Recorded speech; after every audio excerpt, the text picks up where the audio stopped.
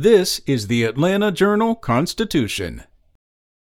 It's Tuesday, April 5th. Georgia has refused to give the U.S. Department of Justice documents it subpoenaed for its investigations of the state's prisons.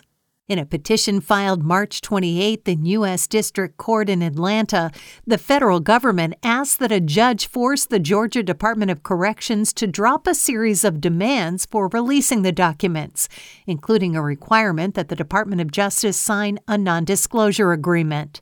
The GDC is also denying the DOJ access to prisons for site visits or interviews with inmates or prison staff, unless it signs an NDA. GDC spokesperson Joan Heath said the DOJ is seeking confidential material that could threaten the safety and well-being of prison staff and inmates. The back and forth between lawyers for the DOJ and the GDC offers a first glimpse at how the investigation, now 6 months old, is unfolding, at least at the outset as a contentious battle over records. Up next, the U.S. Senate Judiciary Committee deadlocked on the question of whether to recommend Judge Ketanji Brown Jackson to the Supreme Court, but that party-line vote will likely represent just a small delay in Jackson's confirmation. By the end of the week, she is expected to become the first Black woman to serve on the nation's highest court. The Judiciary Committee vote on Jackson's nomination was 11-11, with all Democrats on the panel in favor and all Republicans opposed. A procedural vote is likely to be scheduled for tonight on the Senate floor to discharge the issue from the committee and send it to the Senate floor for a full vote. All 50 Democrats and 1 Republican, Maine U.S. Senator Susan Collins, have said they will support confirming Jackson.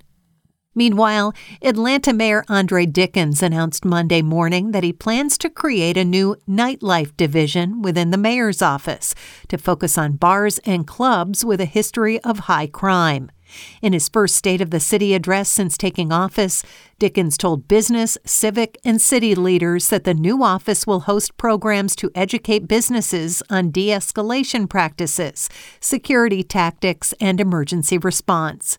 Dickens laid out some of his major funding priorities ahead of his first city budget cycle since taking office, including $5 million toward early childhood education and $4.5 million to expand the policing alternatives and diversion initiative.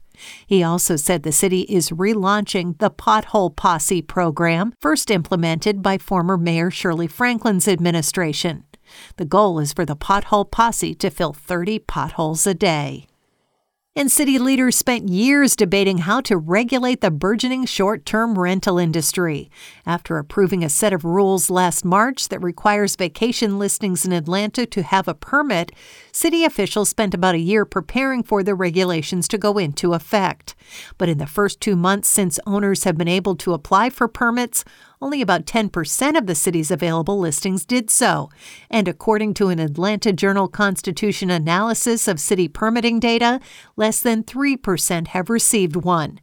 AirDNA, a data analytics site that tracks the industry, estimates there were roughly 7,100 Atlanta listings on Airbnb and VRBO available in February 2022. Just over 700 permit applications had been submitted to the city. About 130 were approved, 8 were denied, and 90 required revisions. Spoken Layer.